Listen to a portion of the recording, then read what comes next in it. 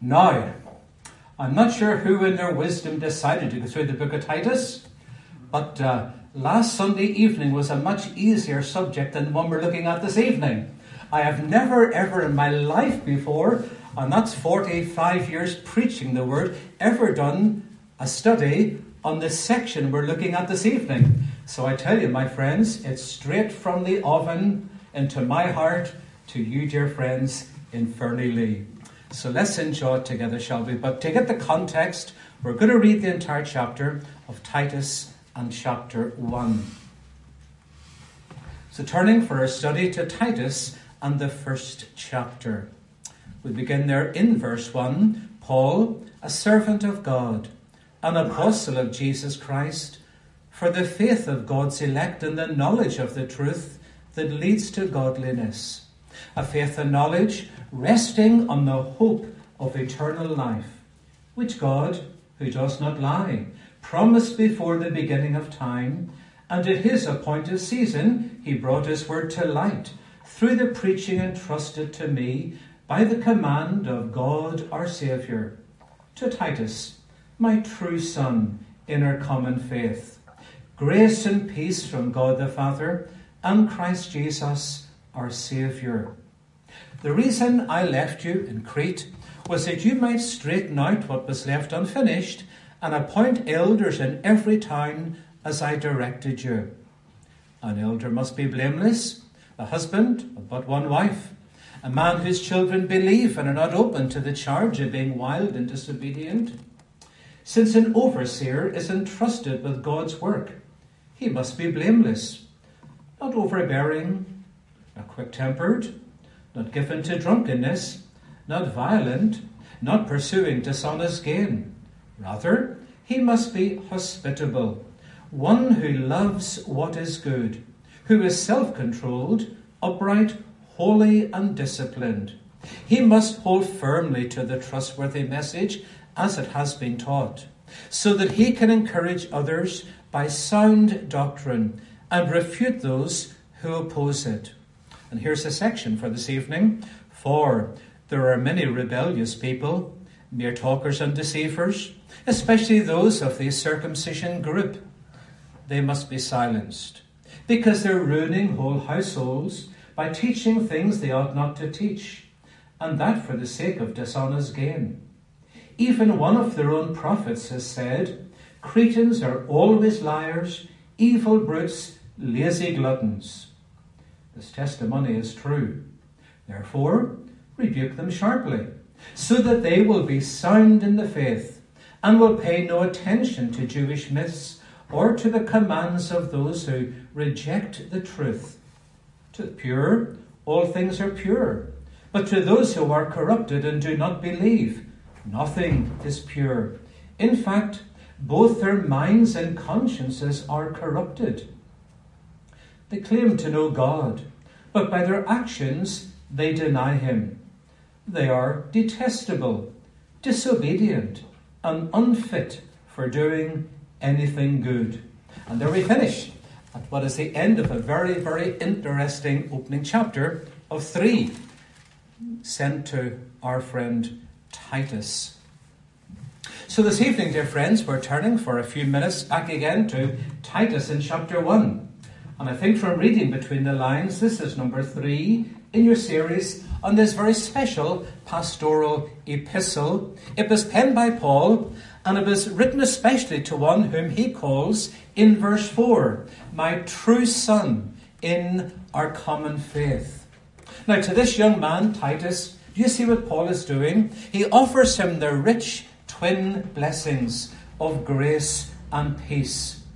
Now, bearing in mind the task that awaited Titus in the island of Crete, and that's spelled out quite clearly down there in verse 5, it just seems to me that Titus would need both blessings, not in spoonfuls, but rather in shovelfuls, grace and peace. What was Titus meant to do? Well, Titus was meant to take the proverbial bull by the horns. And he was, in the words of Paul down there in chapter 1, to straighten out what was left unfinished and appoint elders in every town. And my dear friends, If you've ever been to Crete, it ain't that big. But back there and back then, this was a mammoth task by any stretch of the imagination. And so in verses 6 through 9, which you covered last Lord's evening, we have some very clear guidelines, don't we? As to what an elder looks like and as to what an elder does at the same time. It's a very, very challenging list, isn't it? Very, very challenging. But you know, if you and I are to know God's blessing on our local assembly, then we have to tick all the boxes that we have in verses 6 through 9. And it's only when we tick the boxes outlined there that we will experience and enjoy the rich, abundant blessing of God. Because those who are called to be elders in a local assembly, they're called to fulfill a privileged role indeed.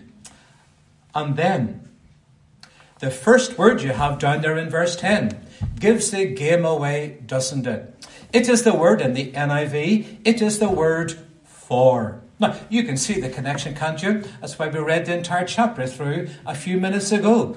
Paul is saying something just like this. Titus, this is what I want you to do in the churches on the island of Crete. For... ... And then he spells out the reason why his ministry to these dear people will be hugely and immensely significant. Now, we'll talk more about it in a minute or two. But if you read what you have down there in verse 10 and verse 11, it's ever so clear, is it not? These guys have a major problem on their hands. And it's one which they dare not sweep under the carpet, or even one which they cannot afford to turn a blind eye to. It's something that has to be dealt with.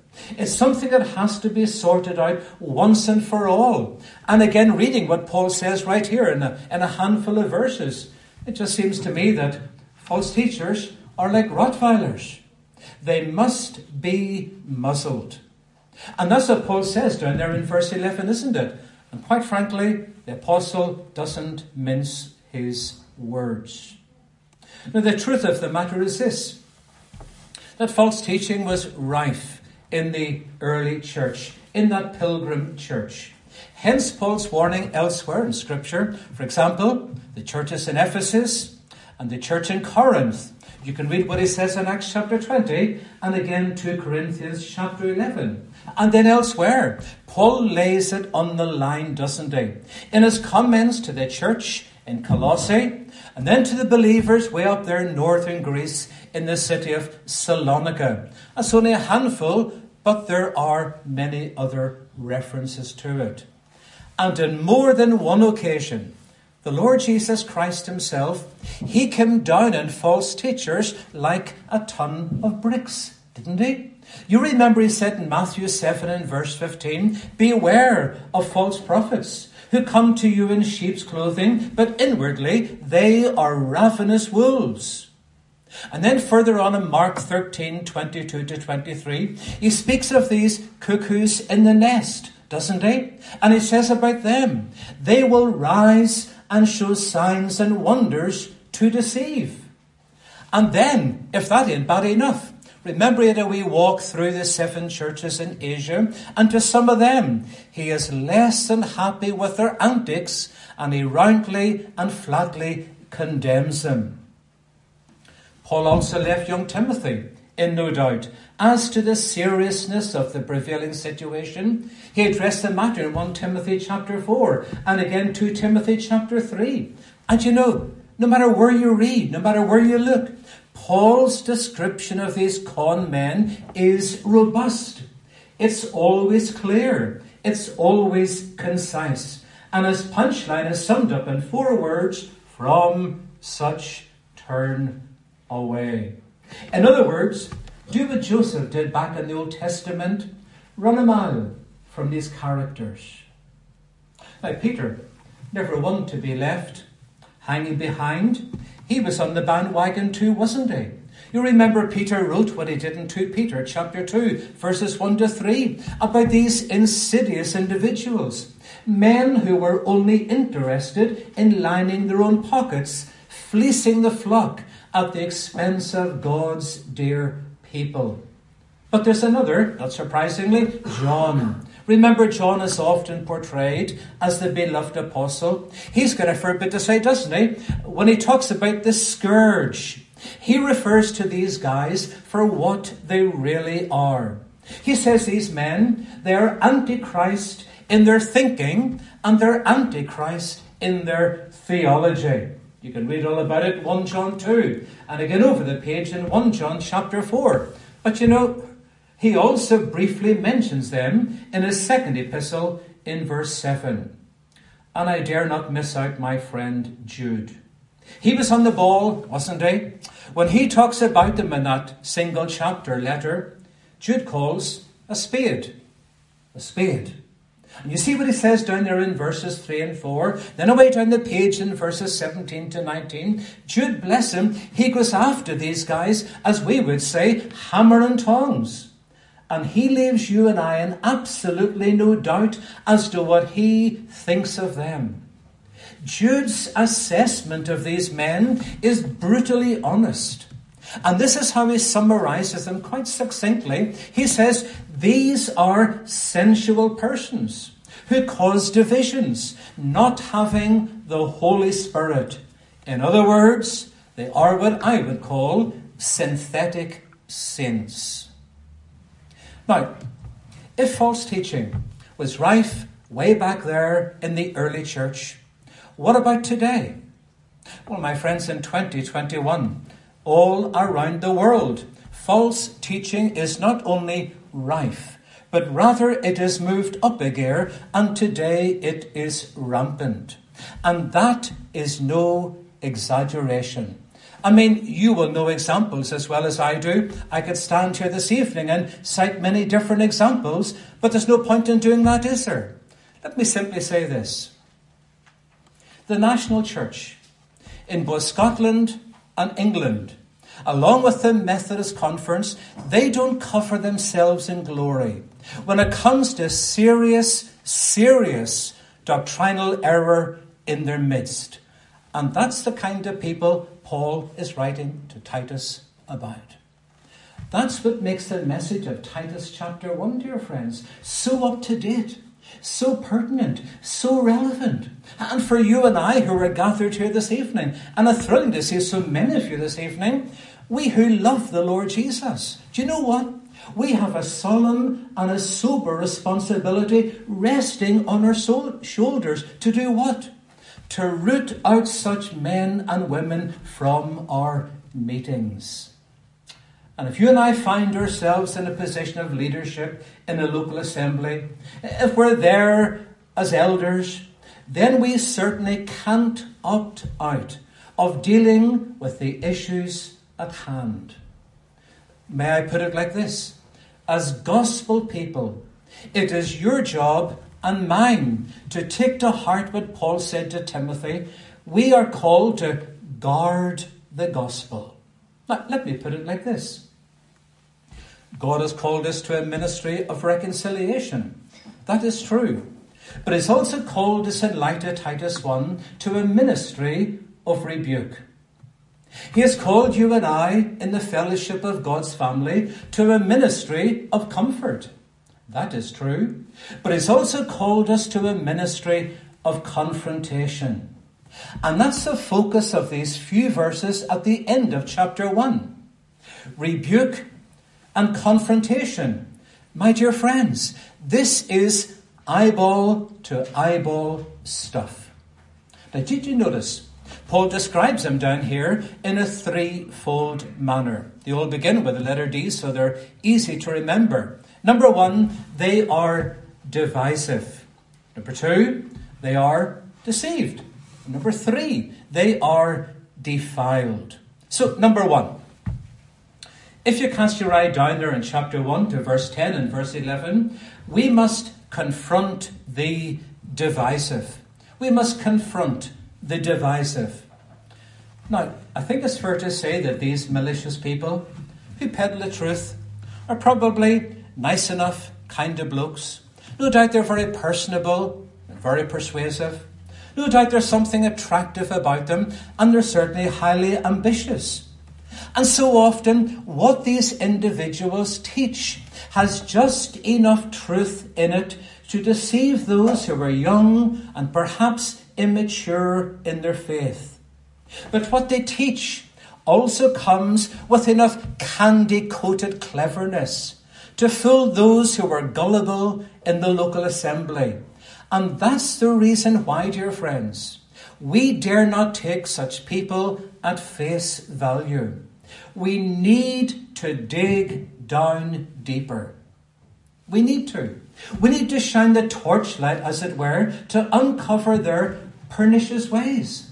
We need to conduct, if you like, a closer and more careful analysis. And you say to me this evening, okay, Sam, that's fine, but why such a painstaking examination? Well, so as to unearth the malignant disease that is under the surface of their deadly doctrine. And when you and I begin to scrape away what is visible to every one of us, what do we find? Take a look at verse 10. They are destitute in how they talk. They're destitute in how they talk. You know, I think it's very interesting to notice here, it's scary as well, that there were obviously more than one or two of these charlatans on the island of Crete. Paul says there are many rebellious people. And the chances are that some of these guys will have risen to positions of leadership in local assemblies of God's people. And you know, Paul doesn't do them any favours when he says they are rebellious people. What does it mean? It means they are insubordinate. Quite frankly, that speaks of their attitude. I make no apologies for saying this evening, when it comes to their attitude, it stinks.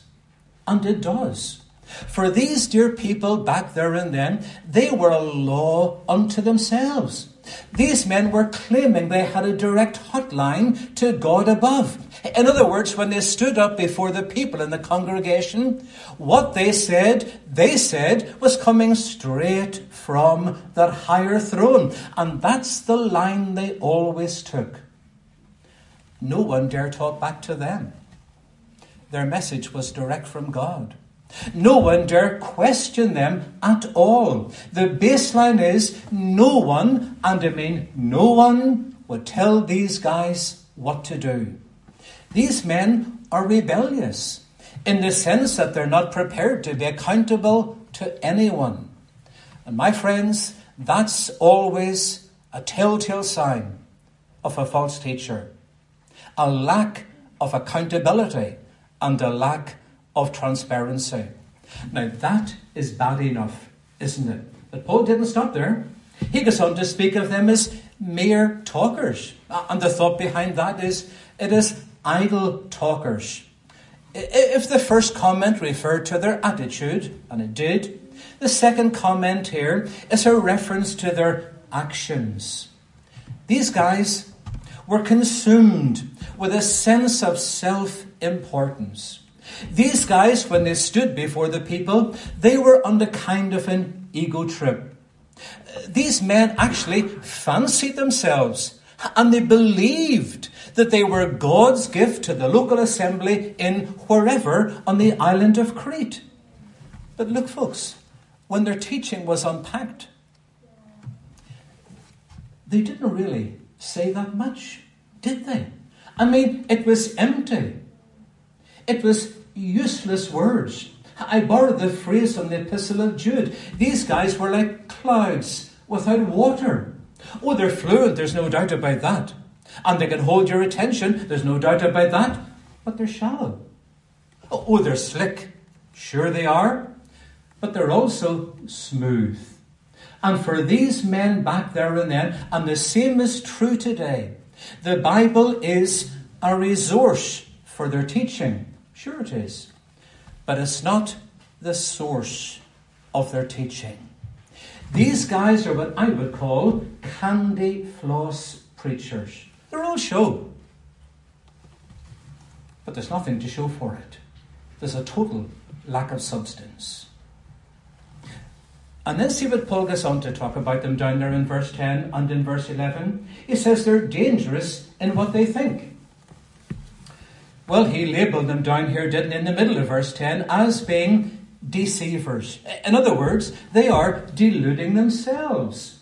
As well as, much more seriously, they're pulling the wool over the eyes of others in the local assembly. These men, we could call them spiritual seducers.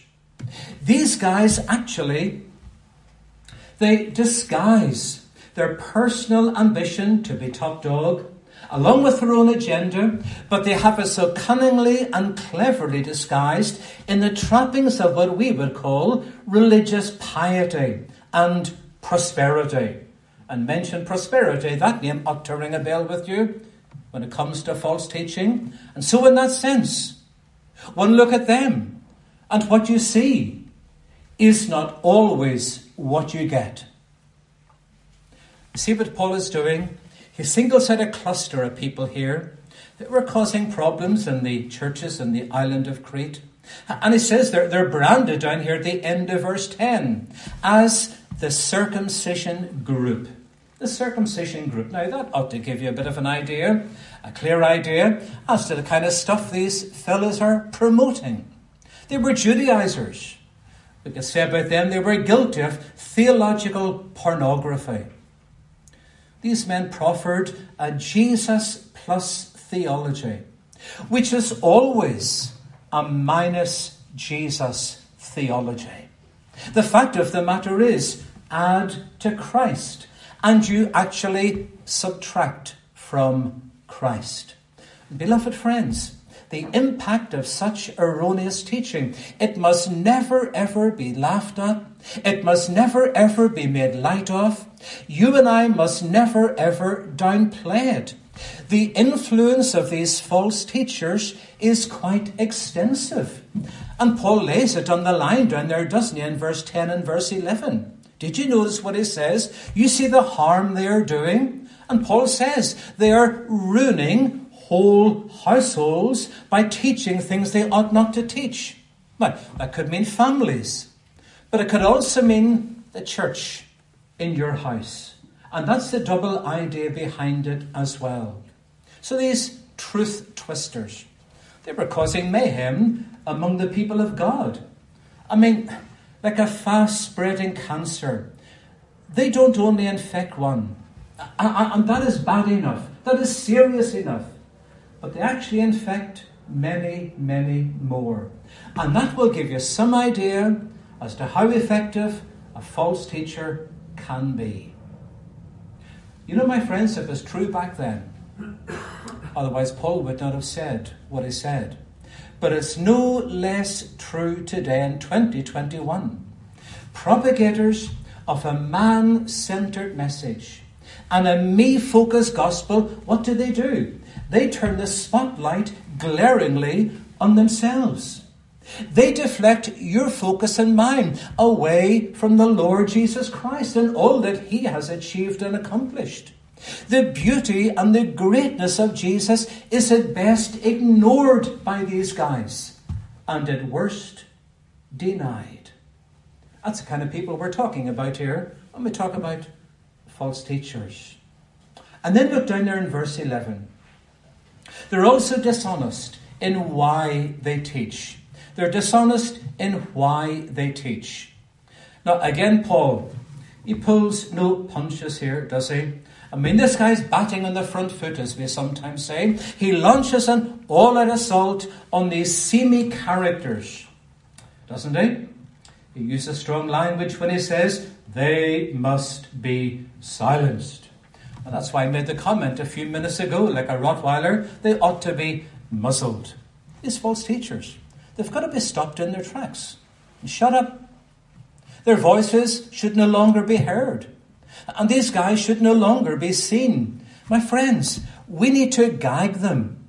And we need, quite frankly, to get rid of them. Simple as that. We confront them with the truth of the gospel of Jesus Christ. That is our primary weapon.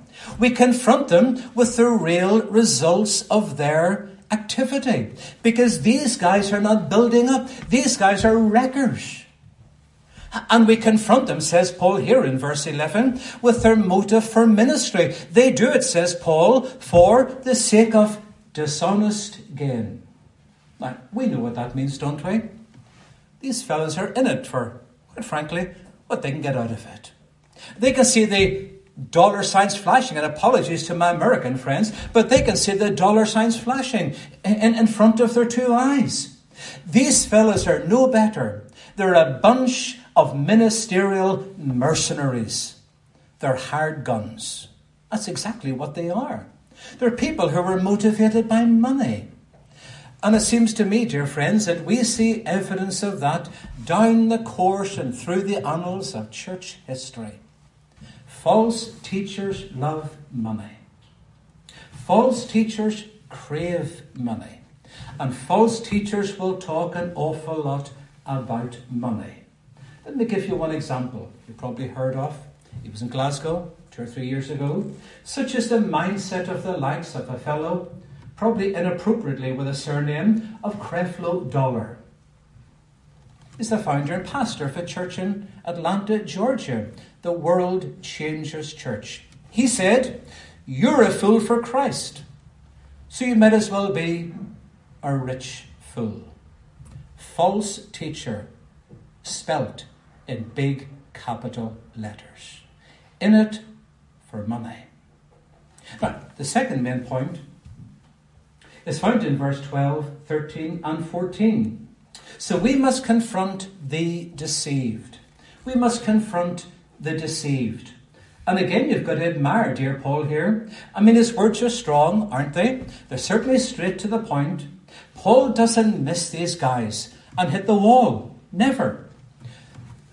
But they're also strategic in what he says, and extremely difficult to refute.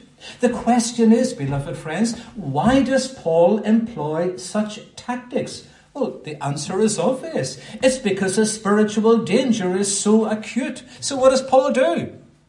He goes for the jugular when he exposes these spiritual impostors. Now, a careful study of any false teacher will bring to light a person in their true colours.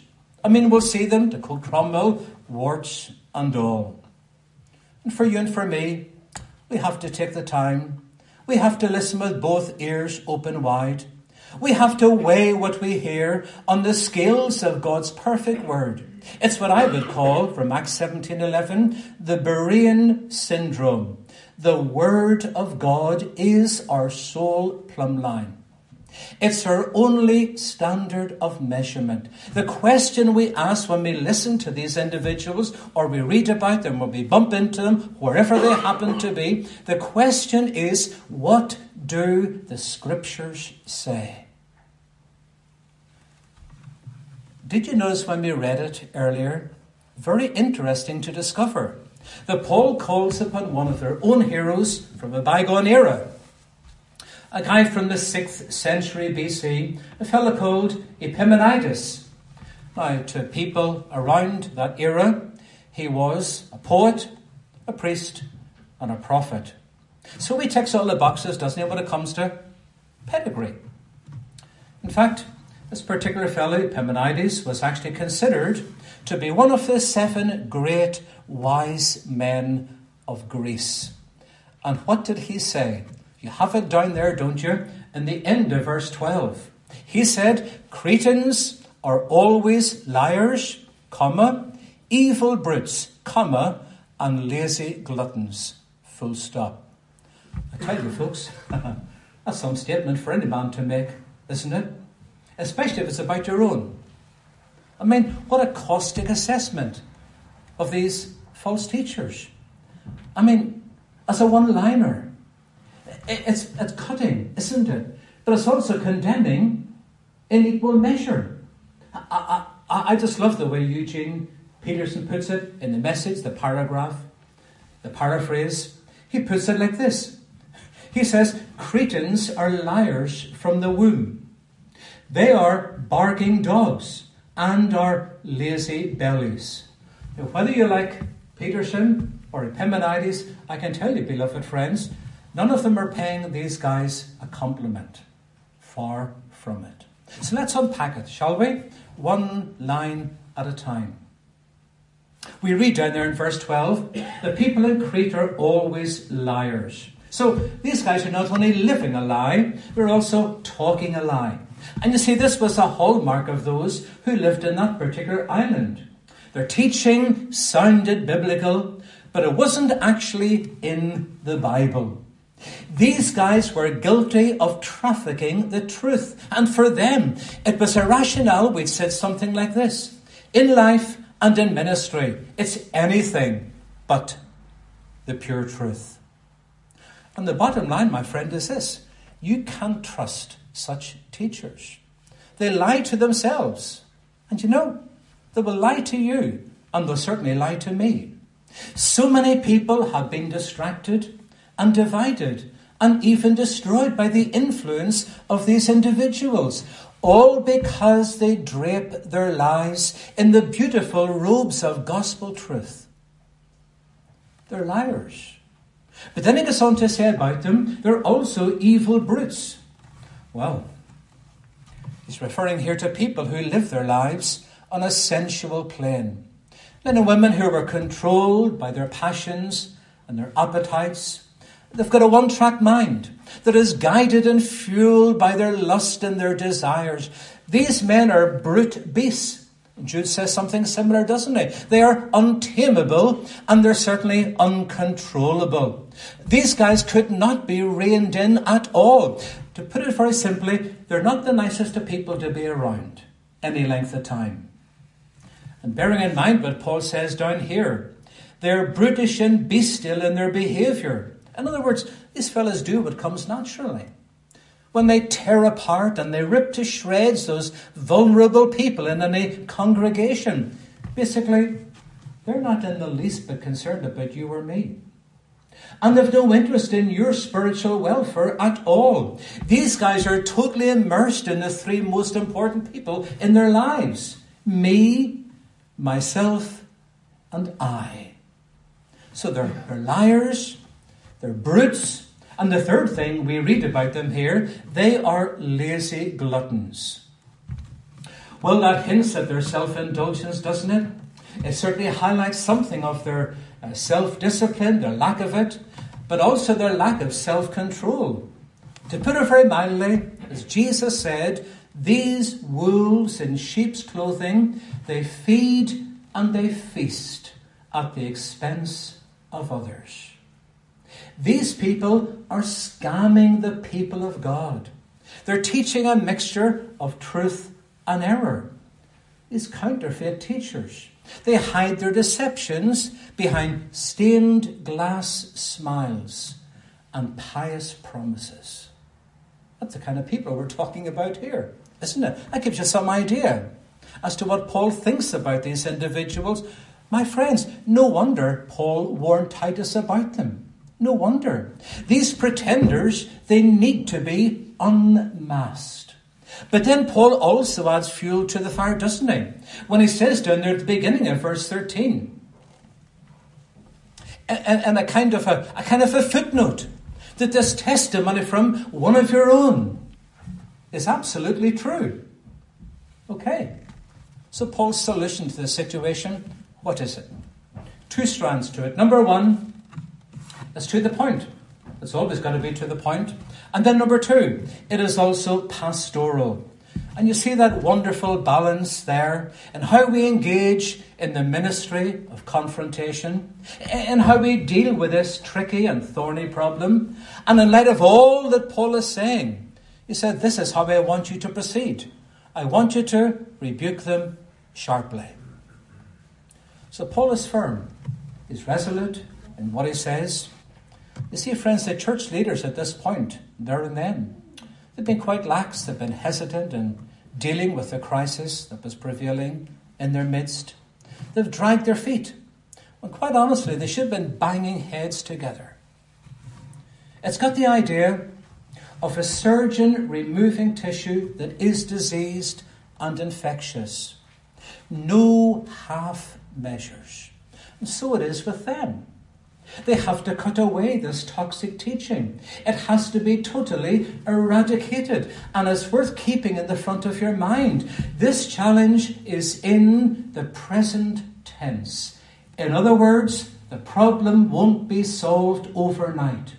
Elders in 2021, under shepherds of God's flock, even today, have to be in it for the long haul. But that begs the question, doesn't it? What is our goal in performing this spiritual surgery? Well, it is pastoral. No doubt there. It is redemptive. It is, as Paul says himself, so that those who are deceived and deceiving others may be sound in the faith. In other words, we cut to cure. So we operate to liberate those who are trapped in the quicksand of spiritual bondage. We confront and we're firm, but we do it in love.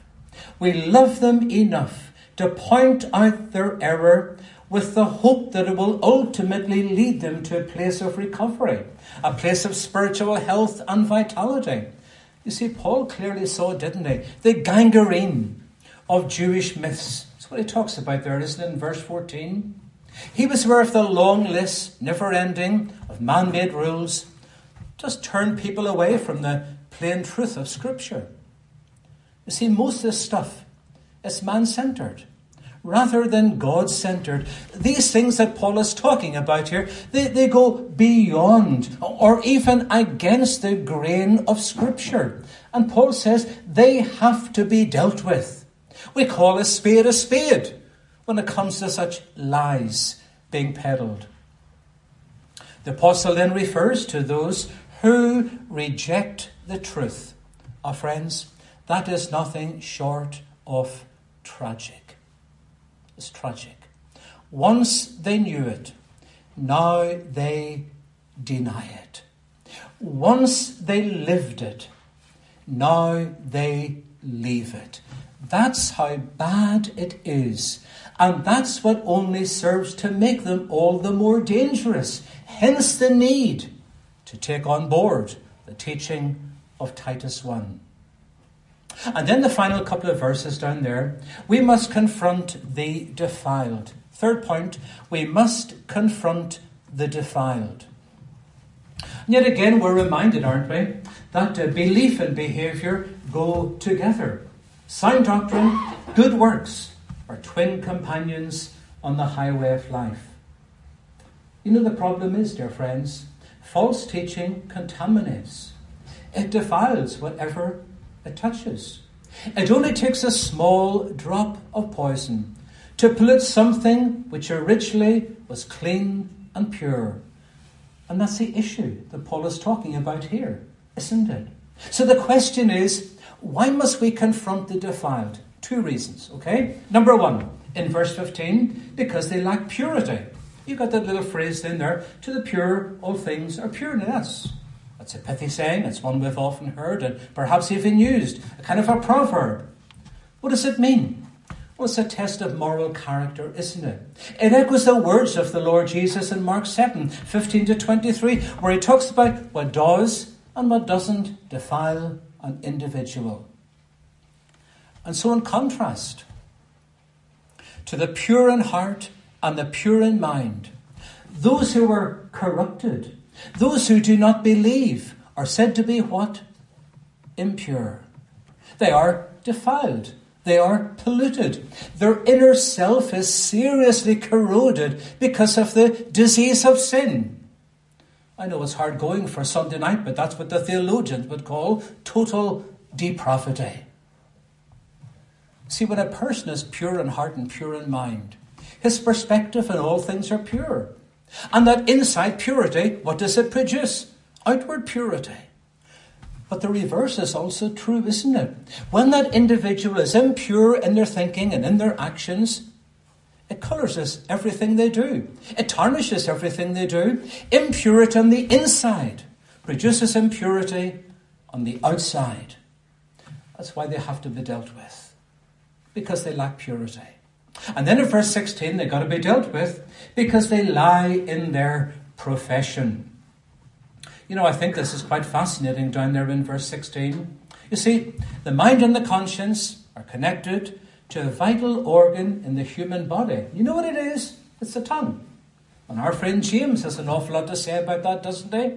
You see, how you think will give way to how you speak. True? Lie to yourself, and you'll lie to others. Lie to yourself, and you'll lie about God. I mean, it really is as straightforward as that. You see what Paul observes down here in verse 16? They claim to know God. Sure. But in the things that they do day after day, they actually deny God. These are men who are trusting in their own works. Men who are trusting in their own wisdom. Men who are dependent on their own righteousness. And their lives deny the God they say they know. These guys are deluded. Full stop. You see how Paul rounds the chapter off with quite a sensational trio of words. It describes their behavior. Number one, they are detestable. He used the word abominable as well, doesn't he, elsewhere? This is God's attitude towards all things idolatrous. It's an abomination to him. And secondly, they are disobedient. We talked about that earlier. Rebellious, insubordinate. They will do it their way. And thirdly, they are disqualified. That is, they're not fit for purpose. They are unfit for gospel ministry. These guys are worthless. And such men, says the beloved Apostle Paul, are spurious. They're fake. They're counterfeit. They're not real. They're not genuine at all. Put these guys and their teaching to the test of Scripture, and they fail every single time. I say this in closing, dear friends. It just seems to me that the ministry of rebuke and confrontation is not an easy ministry for you and I to be involved in. Far from it. Far from it. But it's something, especially in these times in which we live, that is absolutely vital and essential. This is God's way to deal with the situation. You see, friends, when the integrity of the gospel is at stake, you and I, we can't bury our heads in the sand. We can't run and hide. We've got to stand up and be counted and fight the good fight of faith. And so, armed with truth, motivated by love, and clothed with a pure life, we can then engage the enemy and potentially rescue the captive.